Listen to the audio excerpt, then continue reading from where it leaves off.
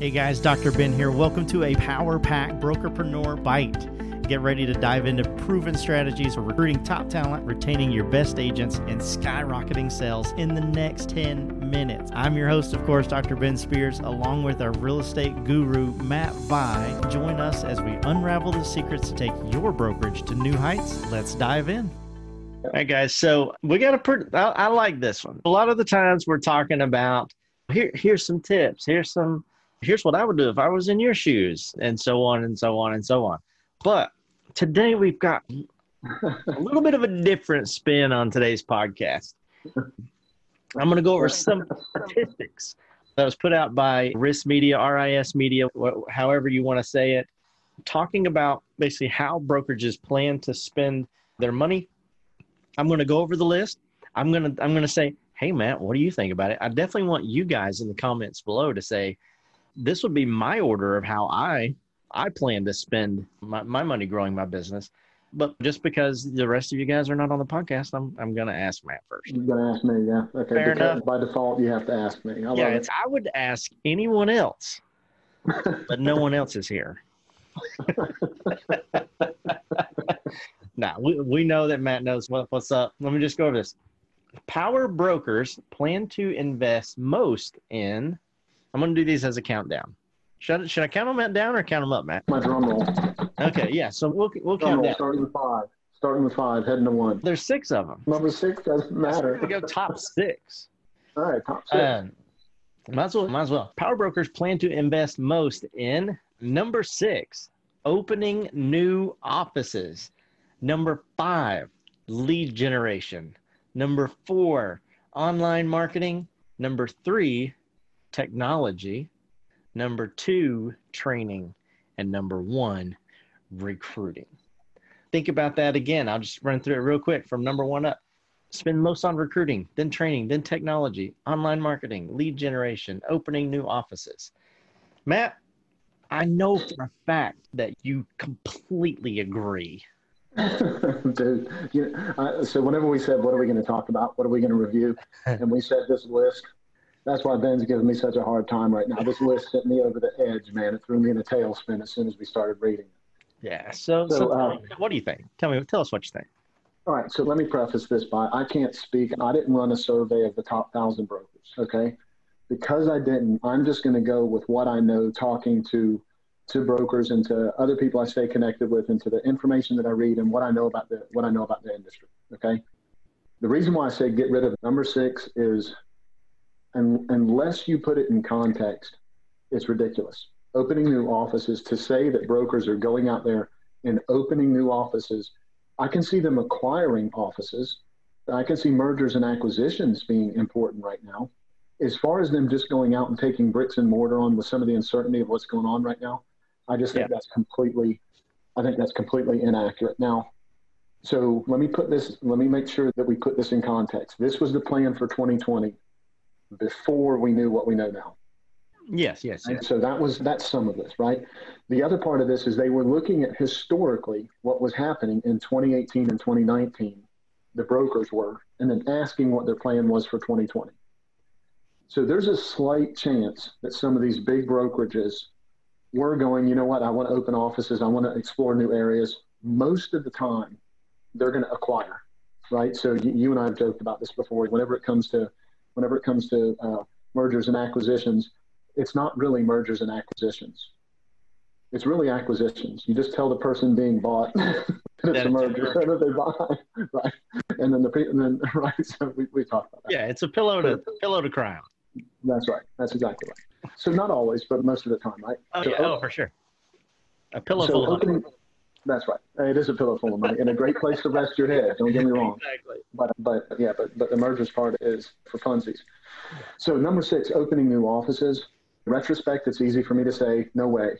But even in the beginning of 2020, all of the economists and everybody else was saying, hey, brace yourself because there might be something coming. We knew we were coming into an election year and all that kind of stuff. The last thing the brokers want to do, even if they're doing historically well, the last thing an intelligent, and this is called the power broker rankings, right? Last thing a power broker is going to do is just going to take their money and throw it into a market to see if it works or not, especially with what's going on. Certainly not in this part of 2020. And I doubt that they were going to do it before that, right? Maybe it's a little bit about the context. Maybe it's a little bit about the wording and everything. But when I saw that one kind of sent me over the edge just a little bit, especially full service brokerages, which you'll notice a lot of these brokers in there are full service brokerages. They're very smart about their expenses, and they know that it's better to walk over an office full of people than it is to try to open up next door and hope for the best, right? Okay, so lead generation. I would think that going forward, lead generation, instead of being number 5, I think that's going to be a little bit more. I think that's going to be a little bit higher on the list. Now let me tell you why I'm balking at some of all of this. Okay. So look at number 4. Number 4 says online marketing. So what is online marketing if you're not pushing towards lead gen? How many brokers are out there just throwing their name out there, not trying to get lead generation? So either they took lead generation and put it in a category completely independent of itself and tried to separate it from online marketing instead of saying lead generation and including the online marketing in there, which leads me to believe that they're actually saying that we're going to spend more money marketing online than we are in lead generation. And lead generation is actually part of that online marketing. Does that make sense? Yeah. Oh, for sure. Okay, so there's a little bit of wishful thinking there, right? Okay, or again, how many times have you and I talked about in our podcast, be clear with your vocabulary, right? Yeah, so maybe number 3, a lot of those things can be jumbled together. Absolutely. So which is what pissed me off. So that's what kind of sent me over the edge on all of this whenever I was looking at it. Mm-hmm. Again, look at your top brokers that are in there. So there's Coldwell Banker and Berkshire Hathaway is up at the top of the list, right? Doing a bunch of freaking transactions together. And keep in mind, those are the HSF and corporately owned stores, right? So those are the Apollo Group owned stores, right? Excuse me, I said NRT. Those stores are owned. That doesn't include the affiliates in those numbers. I'm assuming that doesn't include the affiliates in those numbers. Okay, that's just the singular brokers. What that means is that the top 2 brokers doing a lot of that business are historically known for training, right? They're historically. So what do a lot of brokers tell their agents? Hey, go over to Berkshire Hathaway, or go over to Coldwell Banker, or go over to Century 21, or go over to here, learn what you're doing, and then come back and see me once you're trained. Right, that happens a lot. They tell people to go to Keller Williams and learn the business before they go into some of these other brokerages. So if these top brokers, the 2 top, if you look at the numbers, the 2 of them together have a tremendous amount of the overall business.